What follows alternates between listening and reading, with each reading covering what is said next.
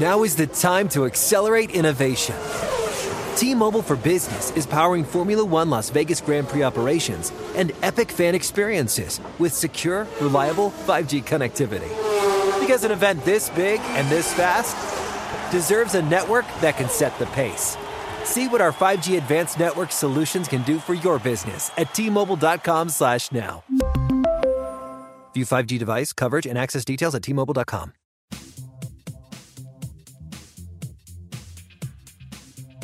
Hey, what's going on, everybody? Great to be back here with you on a Move the Sticks Monday. I am Rhett Lewis here with our former NFL scouts, lead draft analyst Daniel Jeremiah, Bucky Brooks, ready to rock and roll here. Guys, were you into drama this weekend? Because we had a record-setting day, I feel like, on both sides of the spectrum. Justin Tucker, Justin Fields, and the sacks. The tale of two Justins. Yes, it was indeed. Let's kick this thing off, kind of like we have been on Mondays for the last couple of years with some of our biggest takeaways from the biggest games. Let's get it rolling with our big three here this Monday, and we'll start with the marquee game of the week.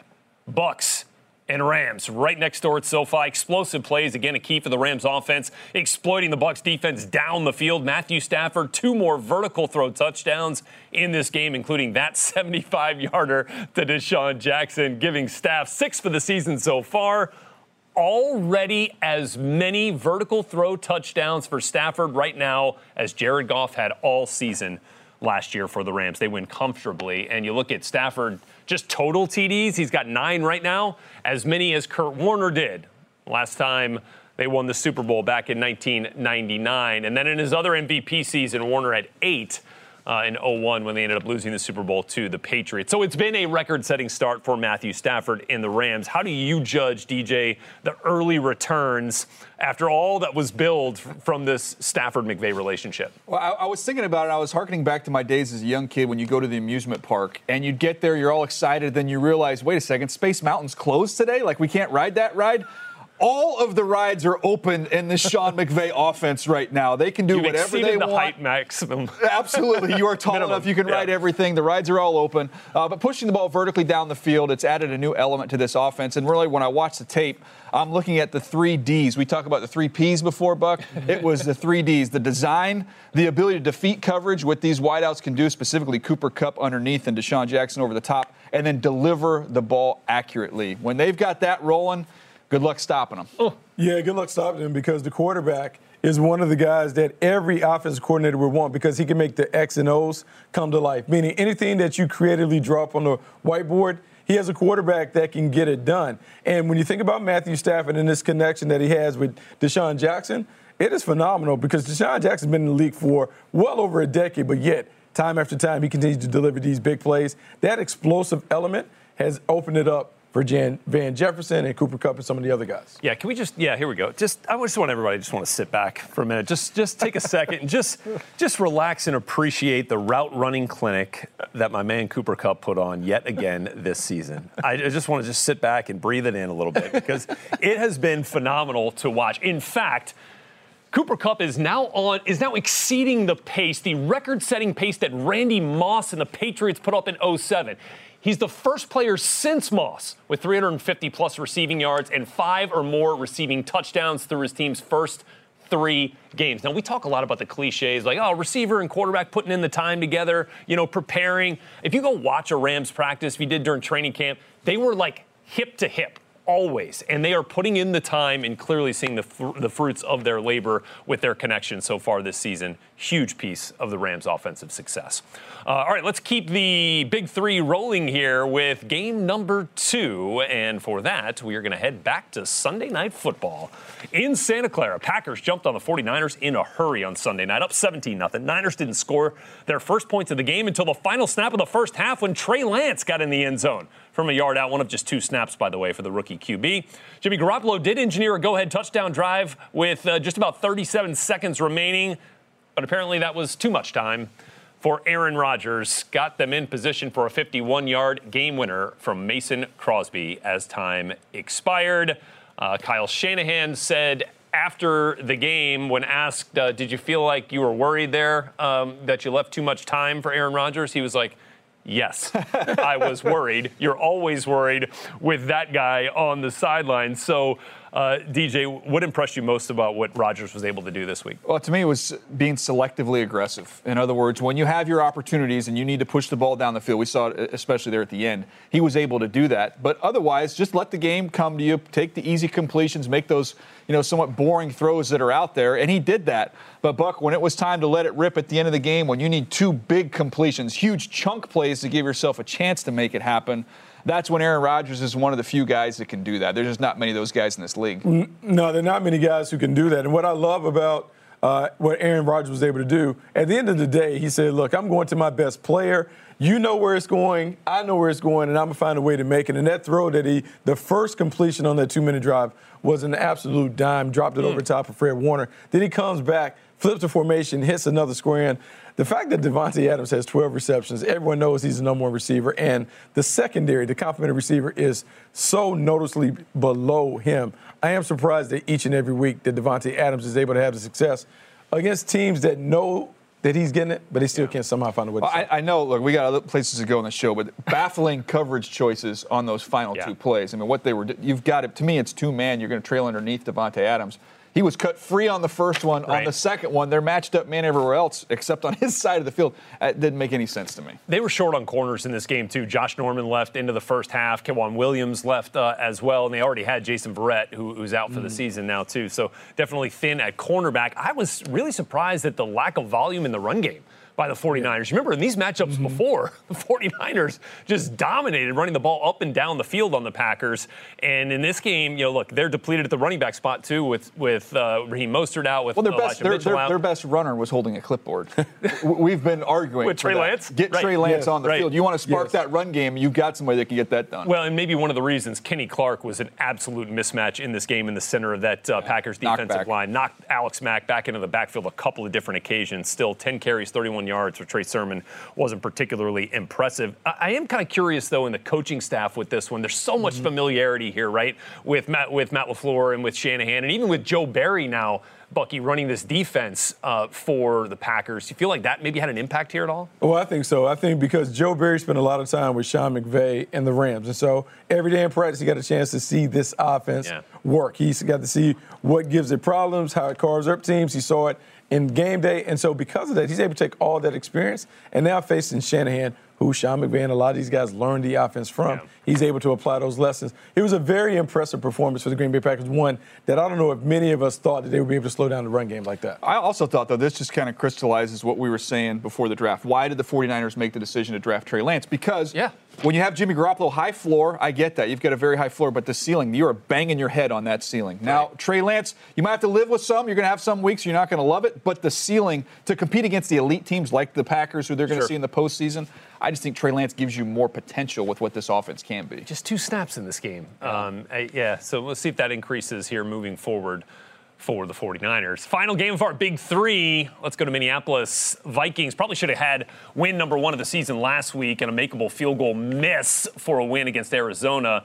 Well, it was clear that Kirk Cousins was not going to leave it to the kicker this week. Absolutely phenomenal performance, surgical, cutting up that Hawks defense, 30 of 38, 323 yards and 3 touchdowns through the air, all without the threat of Dalvin Cook on the ground. He was inactive. Alexander Mattison shouldering the load on the ground. 30-17, the final. Minnesota gets win number 1. DJ, Kirk Cousins is rolling. Yeah, look, we've seen Kirk Cousins have moments, right? I would put this game tape up against any that I've seen. Right up there. This as well as I've seen him play. He was outstanding. It was the timing. It was the ball placement. Back foot ball is gone. There was an in-breaker for a touchdown in this game, which is as good a throw as you're going to see. That was back foot as he's coming out of the break, Buck, put it right on his face mask. I thought, to me, the vision that he had, even when he was under a little bit of pressure, not too much, but his field vision stood out. He knew exactly where to go with the football. Yeah, and going to Justin Jefferson was a great move in this one. Did you see him? I mean, that's wide open. How does a guy who caught 1,400 yards of receiving last year and was arguably one of the rookies of the year end up that wide open? I mean, the scheme, I thought, with Clint Kubiak, now with Cousins, man, they're in lockstep right now, Bob. They were in lockstep, and what I liked about it, this was a game where they were almost 50-50 balanced in terms of run-pass ratio. 38 pass attempts, 34 rush attempts. Did a great job of using that complementary run, play action part of it. And Alexander Mattison coming off having 100 plus yards. That allowed them to set the table and dictate the terms. And this is a team that when they play this way, they're very difficult to beat because they can play keep away, keep that veteran-laden defense on the sideline, and allow those guys to close out games in the fourth quarter, which is what they were able to do against the Seahawks. Yeah, and look, I mean, Justin Jefferson, as I mentioned, wide open. 6 of his catches, he had 3 or more yards of separation. Now, some of that was scheme. Some of that was they just beating up on the Seattle corners a little bit. And look, that's not the only place where they look different this year.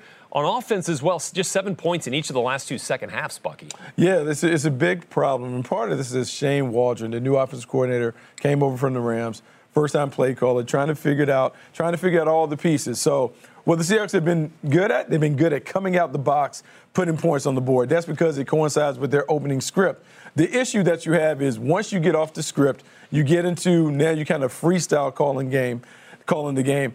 Do you have enough in your bag to make adjustments? Can you see what the defense is doing and figure out how to attack maybe a changing tactic? Can you figure out a way to get your playmakers going? Tyler Lockett and DK Metcalf and Russell Wilson. Do you have plays for that? So as he continues to gain more experience and expertise with this set of players, he'll get better, but they have to be better in the second half. Well, a couple of things. Number one, I'm going to bet on Pete Carroll and Russell Wilson to figure things out. They always do. Whatever struggles they have early in the year, they figure it out. And John Schneider has shown in the past, if this roster has an issue, he's not afraid in season to be aggressive and go get some help. Yeah, it was just last year they started out hot and then kind of trailed off before ultimately winning the division. The Chargers, opportunistic in this game, both on defense and on offense, turning 4 Chiefs turnovers into 21 points, including 14 points in the first half alone. That gave them the lead at the break. Chiefs would make this a game in the second half, but here's Justin Herbert and Brandon Staley on the win. It means everything to us. We've worked so hard ever since this offseason and all of the time that we've spent together to be put into this position for these exact moments. And we've got the right guys out there. And I know that Coach Staley believes in us. Coach Joe Lombardi believes in us. And for us to go back out there on 4th and 9 to win the game, that's awesome for us. Fortunate we have a gangster quarterback, but we got to coach better in that part of it. But just the situational part, it happens like this for great teams, and that's a great team that we just played. So to finish these types of games, you got to play well at the end, and I felt like we did that today. Well, gangster quarterback there. All right, Brandon Staley. I like that. I mean, that's a pretty good description. I mean, Herbert absolutely gets it done. And let's start, though, with this game. And, look, the Chargers' defensive game plan really seemed to work, especially in that first half. What were they doing differently to Patrick Mahomes that maybe other teams haven't done? Well, you're seeing some other teams try and do this, but the Chargers executed it beautifully. Right. And talking to Brandon Staley before this game, he was very confident. They had a very good plan. And it wasn't just parking those 2 safeties high and trying to put a lid on things and keep things in front of you. It was having a plan in the back end. Other teams have tried that. But I thought they did a wonderful job with their plan with their rush. They did not get caught upfield, but maybe once or twice, one of which Mahomes had the no-look, which ended up being an interception. But they did not allow him to be able to run up into the pocket, shoulders square to the line of scrimmage, and be able to access the whole field. When he extended plays, he was rolling to the right, he was rolling to the left. The Chargers have speed at linebacker now. They have guys that can mirror and close with Kaiser White and Drew Tranquill and company. I just thought it was a masterful game plan, forcing them to be patient. Because when you look at it, let me just go through their possessions in the first half. On the 10th play, it was an interception. 5th play, fumble. 6th play, fumble. They get all the way down 2nd and 5, down inside the red zone. They have a penalty. A field goal was on, where they stopped, where they had the false start. So they're just waiting for you to make that one play mistake. And the Chiefs, that's what they did. Yeah. What I love about the game plan, you talked about parking the safeties in the parking lot and taking away the deep ball. Well, one of the things you want to do against Andy Reid and with Patrick Mahomes, you want to take away the big plays. When you take away the big plays and force them to play a very disciplined game, sometimes you grow impatient and tired of trying to be a disciplined quarterback. And what we saw from Patrick Mahomes and what we've seen the last couple of weeks, he is now giving the ball to the other team. And when you factor that in, and Clyde Edwards-Helaire and Tyreek Hill and other guys not taking care of the ball, the game plan gives you an opportunity to feast on those extra plays. And we've said it, we've talked about it. 10 or more plays in a drive, the odds begin to work against you being able to finish the drive. The Chargers put together a great game plan against a team that is explosive as one that we've seen. At the end of the day, you still need 30 to beat the Chiefs. We've said that you got to score 30, and the Chargers were able to get there. Justin Herbert was outstanding. You saw the aggressiveness with the play call to go for it on 4th and 9, showing the belief and his gangster quarterback, which begs the question, is SoFi a gangster's paradise? But to me, they were able to match and make those big plays and big throws. Mike Williams. Arrowhead was. They've talked about him in this offense, the offense that the Saints had run with Coach Lombardi, and you look at what Michael Thomas did, and before the season we said, okay, that's going to be Mike Williams.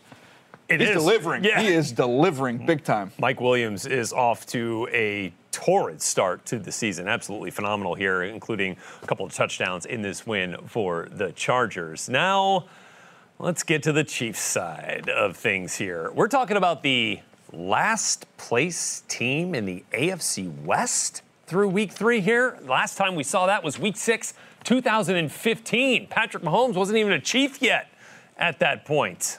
This is the last time they had a losing record also that season, and then consecutive losses. Haven't seen that since 2019. And so now I feel like we need to take the Chiefs into the body shop a little bit. Do we need to just kind of roll up the sleeves here a little bit? Is that kind of what needs to happen here? That kind of body shop. It is. It's not. Oh, it's not.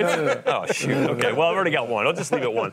All right. So let's start with the turnovers, Bucky, because that is the glaring problem in this game. 4 of them, 3 in the first half. They're not going to have that every game, but how did that factor in this week? Well, there's a level of nonchalance and athletic arrogance that surrounds the Kansas City Chiefs because they've been a dominant team. They've won a ton of games. They kind of expect to roll out the balls and be able to deliver a W. And what you saw from this team is their carelessness and their recklessness has led to turnovers. And now because they're getting beat because of their turnovers and because of some of the bonehead plays that they're making, Andy Reid has to step in and dial it back. And so this has to be a situation where on the practice field, Andy Reid and his coaching staff, they're really harping on the details, making sure that the guys pay attention to the details. You can't have no-look passes and all that other stuff. It's cute when it works, but it's detrimental when you have a red zone turnover. They just need to get back to playing disciplined football. When they play with discipline, they put up a lot of points, and then it's fun all over again in Kansas City. You need to get Frank Clark back defensively to pair up with Chris Jones. That'll help that defensive front. But offensively, you touched on some of those issues, Bucky. Holding on to the football at the running back position is going to be huge. If you're going to have to sustain drives, you know every single time they're going to be punching at that ball. That's 2 weeks in a row. Clyde Edwards-Helaire had big fumbles. And I would look at that running back position specifically in the offseason. Not going to be able to do it now. But because they see so many light boxes, to me it makes sense. Go get you a track star back there at the running back position because there's nothing but space. Let's turn these 5, 8, 10-yard runs into 20, 25, 30-yard runs and see if you can't scare teams out of those 2 high safety looks that they're going to see each and every week this year. Yeah, Travis Etienne kind of feels like a guy that would have fit that bill for the Chiefs. Yeah, I was going back even old. I was just going old school. Like Chris Johnson would rush for 2,500 yards in this system. That's good. But look, going back to that no-look pass, like – everyone understands. We love the no-look stuff and the off-platform, all the stuff that Patrick Mahomes does, but he didn't need it there. Do you need it when the guy's running? Marcus Kemp's wide open. I know. I don't know if you hoop. I know he does. I'll talk to you, Buck. When you go no-look in the middle of a play, when you've got a defender there and there's a point to it. Yeah. When you're on a 2-on-none fast break, the no-look pass serves absolutely no purpose. There's nobody in the middle of the field. He's literally by himself. He's wide open. There's no need for it. It was unnecessary. Like, who are you trying to fool? I don't know. No one to fool. There's no one to fool, but if it works, man, you see how spectacular that was? There was a lot of room there. Like, I don't know if you've been, like, it's been a while since I played a little basketball, but, you get a little fast break every now and then. You got a break 3-on-1. You got like a little kid, little 14-year-old. You give him the no-look just to do it. You run out, exit stage right. That's what Pat Mahomes is trying to do. Yeah. All right. You're more of a chess pass guy. I've got you more of a soccer guy. My Princeton like basketball players over here. No flash, no pizzazz. Come on. Oh, boy, let's go. I got my sleeves rolled up. I was ready to go to work. You guys. All right. And now, here on this Move the Sticks Monday, time for one of our favorite segments. It is the Elite 8, where we are going to kind of give you 8 different looks at the Sunday that was, all under the umbrella of a common theme. Rhett Lewis, Daniel Jeremiah, Bucky Brooks, back here with you. This week's theme, and cue the person sliding across the floor here in front of the camera, is risky business. Okay, no, Tom? Okay, nope. All right, risky business, right? So maybe risks that paid off, maybe those that didn't. Let's start with one that you kind of had to take if you were Baltimore here, DJ. Yeah, we say at the end of the game you want to put the ball in the hands of your best player. Or feet, apparently, because the Baltimore Ravens selecting to go for a 66-yard field goal instead of trying to chuck a Hail Mary. And Justin Tucker with a little assistance here from the crossbar is able to get it through. I like it. You want to end the game with your best guy out there. That was your best shot, as crazy as that Lions sounds. Fans. For 66 yards. Take the risk, and they're in good business there. I was there, Lions fans. It must have been like 6-7 years ago now. Tucker kicked a 61-yarder on a Monday night that effectively ended any hopes of a Lions playoff run that year. All right. On the flip side, a long field goal that did not quite work out. Down in Jacksonville, Cardinals, into the first half, kicking a 68-yarder from Matt Prater, who, by the way, hit a 62-yarder last week, so I get why you were trying to go for it. And then probably would have been good from 66. Jamal Agnew is one of the best returners in football and showed you why here. Look, I don't mind Cliff Kingsbury with the risk here going for the field goal, knowing your kicker's got the leg. You just got to cover this better. Yeah. You've got to practice this, right? This is situational football. You got to cover that better. I wish, Jaguars would have capitalized on that momentum a little bit more. Yeah, no, they have to cover that one better. Seabass would have had that, by the way. Yeah, Seabass would have knocked it in. So I want to go and turn my attention to just thinking about Matthew Stafford going to the Rams and how Sean McVay just made the major move. When you think about offensive play caller, offensive mind, think about how can I get my offense jump-started with the easiest way to get an upgrade at quarterback. Even though there's some skepticism on how much better Matthew Stafford would make this offense, I think that has been answered really, really quickly. This offense is terrific with Matthew Stafford at the trigger man. He gives them something that they didn't have. That's the vertical element. And now that you have a vertical element to go with this complementary run game, these skilled wide receivers on the outside, it is a handful. It's like the greatest show on turf all over again. But, man, they're doing it in a phenomenal way. I'm looking forward to the battle when eventually we see the Rams and the Packers, because Stafford has brought the Lions to that battle against the Packers. He's got a little different army now coming with the Rams. Look, I'm going to keep it going here. You talk about decisions or risks. How about the Bengals there with that second overall pick when they had to decide, do we want to take a tackle fifth overall pick? Do you want to take a tackle or a weapon? They go Jamar Chase to pair him back up again with Joe Burrow. Shame and he so can't far. catch. Yeah, exactly. Can we stop worrying about the preseason a while ago? But with that fifth overall pick, he's been outstanding, a true number one wideout to go along with a very good core. Still upgrades needed along that offensive line. They're going to have to get that done. But at the end of the day, they chose a weapon over the wall, and so far it's been a good return. And by the way, they are protecting Joe Burrow better this season than they did last year. The sack numbers are still too high. But still, I mean, like you saw in this game, now given Steelers were without T.J. Watt and that company, but on the flip side of this matchup, the other risk reward, we kind of talk about it in when we're looking at the draft all the time, like, are you putting the cart before the horse, right? And the Steelers, we thought, might have done that, drafting Najee Harris without knowing what their offensive line was really going to come together like this year. I think 4 new starters, right, from week from one of the oldest offensive lines to one of the youngest. Exactly. And look, while Najee Harris has been terrific, particularly in the passing game, how about he had as many receptions this week as he did carries and has not been effective really on the ground. But in this scenario where he's catching these little passes out of the backfield, I mean, it's working. He had over 100 yards receiving. Roethlisberger is just not airing the ball out down the field. These are not socially distant passes. No, these are in tight. No, they're not socially distant. And when you look at the hit chart, of his 58 attempts, 43 were 10 yards or fewer, 18 were at or behind the line of scrimmage. This is small ball, and what happens when you put this up there? The defense just constricts the field. They're squeezing their playmakers. They don't have enough speed in the wide receiver core. So one of the reasons why Najee Harris is getting all of the targets is because he's the only one that can get open. They are squatting on the Pittsburgh Steelers routes, and until Big Ben is able to do something, it's going to be. And they're not respecting the run game really not either. Respecting the run game, but one guy who they're respecting, and they're respecting in Carolina. Sam Darnold. Sam Darnold's playing at a high level because, one, he has advocates. He has people in the building that want to see him succeed. They've surrounded him with playmakers and weapons, and he is thriving as a result. Back-to-back 300-yard games, and this was a huge game for him against the Houston Texans.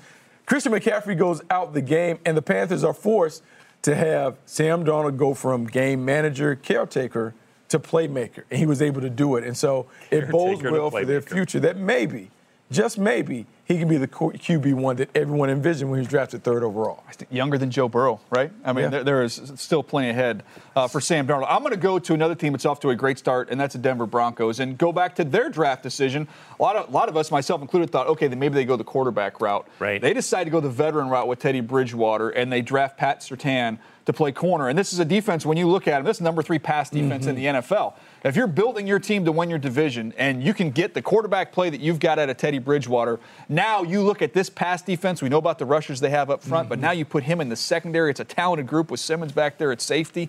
In the division with the Chiefs, the Chargers, and the Raiders, who can throw it as well as anybody, we might look back on that and say, man, that was a wise choice to go defense instead of offense right there. Yeah, that's when Justin Fields and Mac Jones were available after the quarterbacks went 1, 2, and 3. All right, let's finish this thing up with just, having a little fun here with some risky business.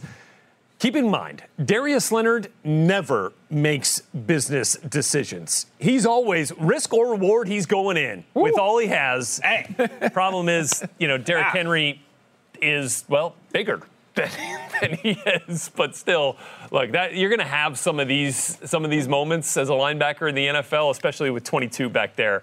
And look, he was kind of getting blocked, comes off the block, and just absolutely felt the full force. I love how he's nodding. I love how he's nodding afterwards. Yep, you got me. Oh, hey, no fear. He actually tried to looked like he tried to take a punch at the ball. Yeah. I respect that, Buck. I respect that too. Because you don't want to go straight up with a man who's like almost 250 pounds. Yeah, he took a swing at it. He took a big swing at it. That is. And Leonard's never going to turn that down. He's not going to turn on the smoke. Look, let's be honest. There are no good options for him right there. No, I respect him for putting himself in that fire. The quarters are too close. You can't even cut his legs down. So you just have to take that one. Yep, it happens. Hammering the nail. Time for our look at the rookie quarterbacks. Trevor Lawrence joined Hall of Fame company and fellow number 1 overall picks Troy Aikman and Peyton Manning as the only quarterbacks in the last 40 seasons with 2+ interceptions in his first 3 games. Lawrence had 2+ interceptions on just 3 of his 36 college starts by comparison. Well, good news, bad news for Zach Wilson. Good, he cut his interception total in half from last week. Just 2 picks versus the Broncos this week, and they came late. The game mostly decided. Bad news, Jets were shut out. Got no help from the run game, just 162 total yards against a really good Denver defense. Let's move on to Mac Jones, who threw his first career interception against the Saints, and then his second, and then his third. Although one, a terrible drop by Jonnu Smith that led to a Malcolm Jenkins pick 6 right there.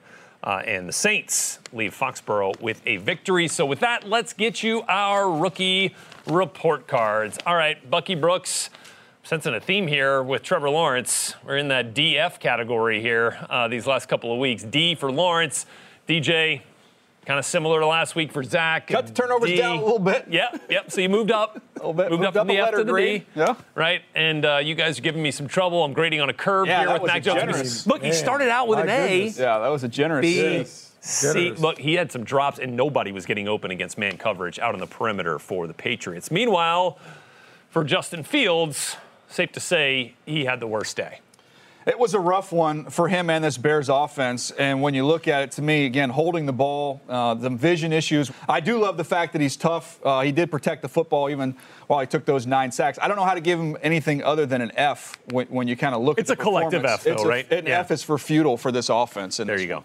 Yeah, the offense didn't look good. And Matt Nagy takes some responsibility for that F grade because this plan certainly didn't look like it was tailored to Justin Fields. I felt like I was just watching Andy Dalton in disguise with Justin Fields there. So they got to figure out what the young quarterback can do. And if he's going to continue to start, they need to figure out a way to help him. Some quicks, some screens, something. But right now, the way this offense looks, it certainly is not working for the quarterback. A little more pocket movement, maybe? Yeah, just move the pocket, more designed quarterback run. Buck, one of the things I want to see, pre-snap leverage decisions. Yeah. Just be able to find soft corners. If you've got routes, find soft corners and work on that side. Too many times he's thrown into rolled-up coverage. There's inside leverage. He's trying to throw in breakers. You've got to be able to look and see leverage pre-snap to help inform your decision-making. Yeah, you absolutely have to be able to see leverage. And some of the things that they can do are formation-driven, where you can put him in 3-by-1 sets so he understands, let me look at the backside receiver. If I have a certain look, I'm going to go this way. If I have a different look, I'm going to go to the front side. This has to be a concerted and collective effort by the Bears to make sure that Justin Fields is successful. So one of the things play design, and part of it is him getting on the field and doing the work. And right now, you've put him out there. So now the big decision is, how do you go forward? Yeah. If Andy Dalton is healthy, does he go back to the bench? All of those other things. One of the things I would say, I know, look, their tackles are not good. And Jason Peters tried to come back in a pinch to help this team. That's a tough assignment for him. Jermaine Ifedi has really struggled on the other side. So they have issues up front. I know there's been a lot of criticism for how many empty snaps they went in this game. But But as a quarterback, if your offensive line is terrible, you've got two options. You can keep everybody in, or you can get everybody out. So I don't have as much issue with them doing as much empty as they did in this game. Justin Fields has to get the ball out a little bit quicker in those scenarios. They're not going to block the Browns. If they keep 5 in, 6 in, 7 in, 13 in, they're not going to be able to block that front with the guys they have. Well, and look, we went back and looked at all the sacks this morning, and out of the 9, we put about a little more than half on the quarterback. And while Myles Garrett was absolutely wrecking any matchup that he got in this game, I think you really saw the Jadeveon Clowney effect, too, from both sides with the pressure. Not too many guys can get after it from both sides. Well, here's the thing. You're not going to be able to find better tackles right now, okay? This is what you're playing with.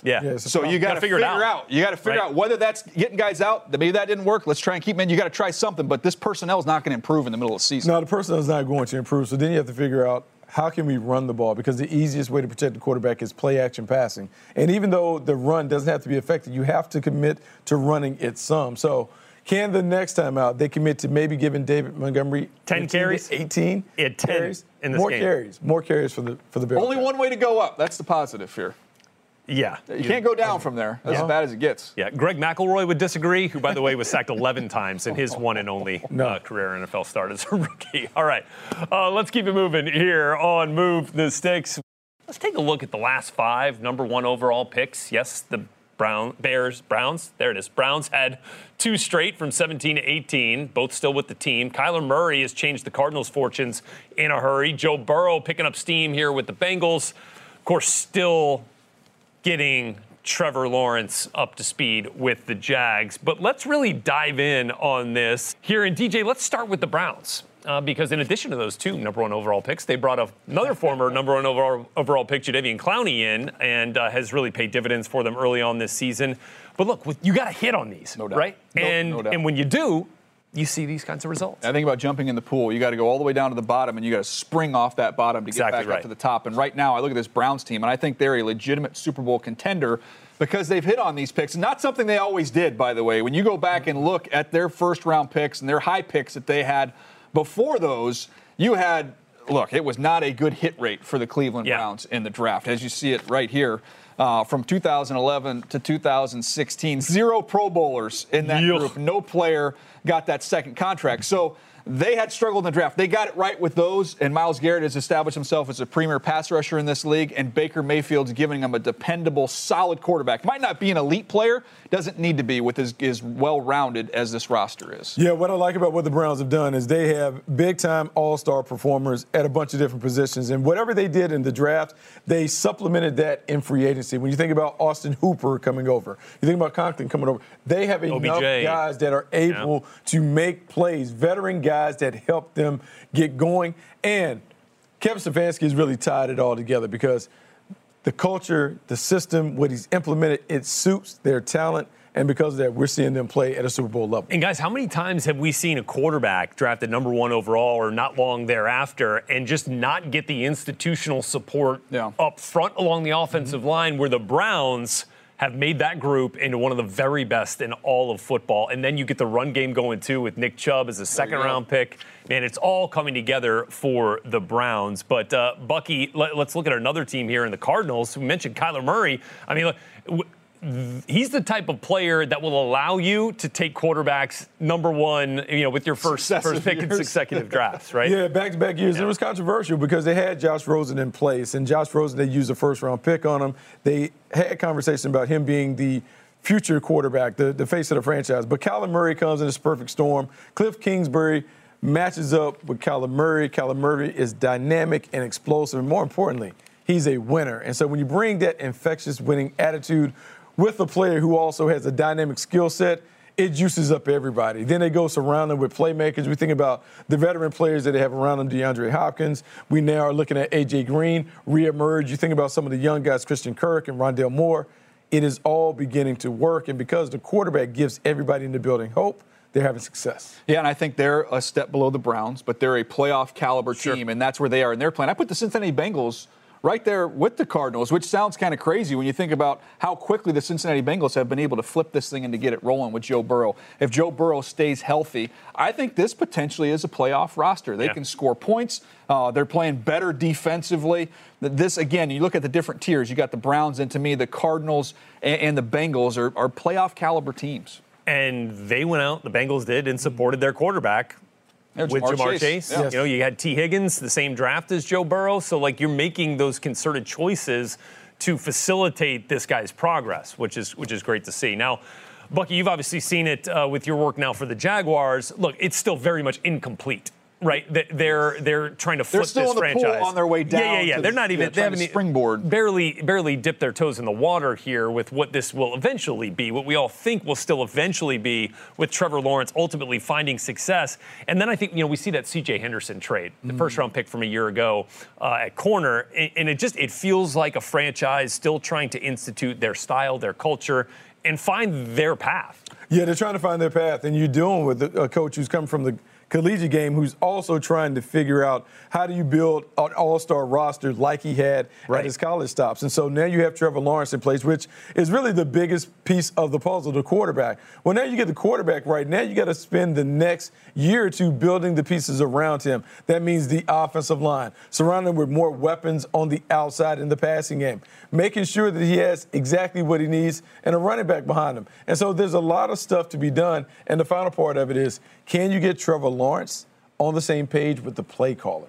Can they find a way to meet that happy medium where he's doing pro-style stuff while also still doing things that are very, very comfortable with his game? Yeah. And so all of this is a work in progress, which is why the Jaguars are struggling right now. Look, this year is a trial run because we've been preaching on this show and on this podcast for years. Young quarterbacks need the 3 Ps. You need the play caller, you need the protection, you need the playmakers.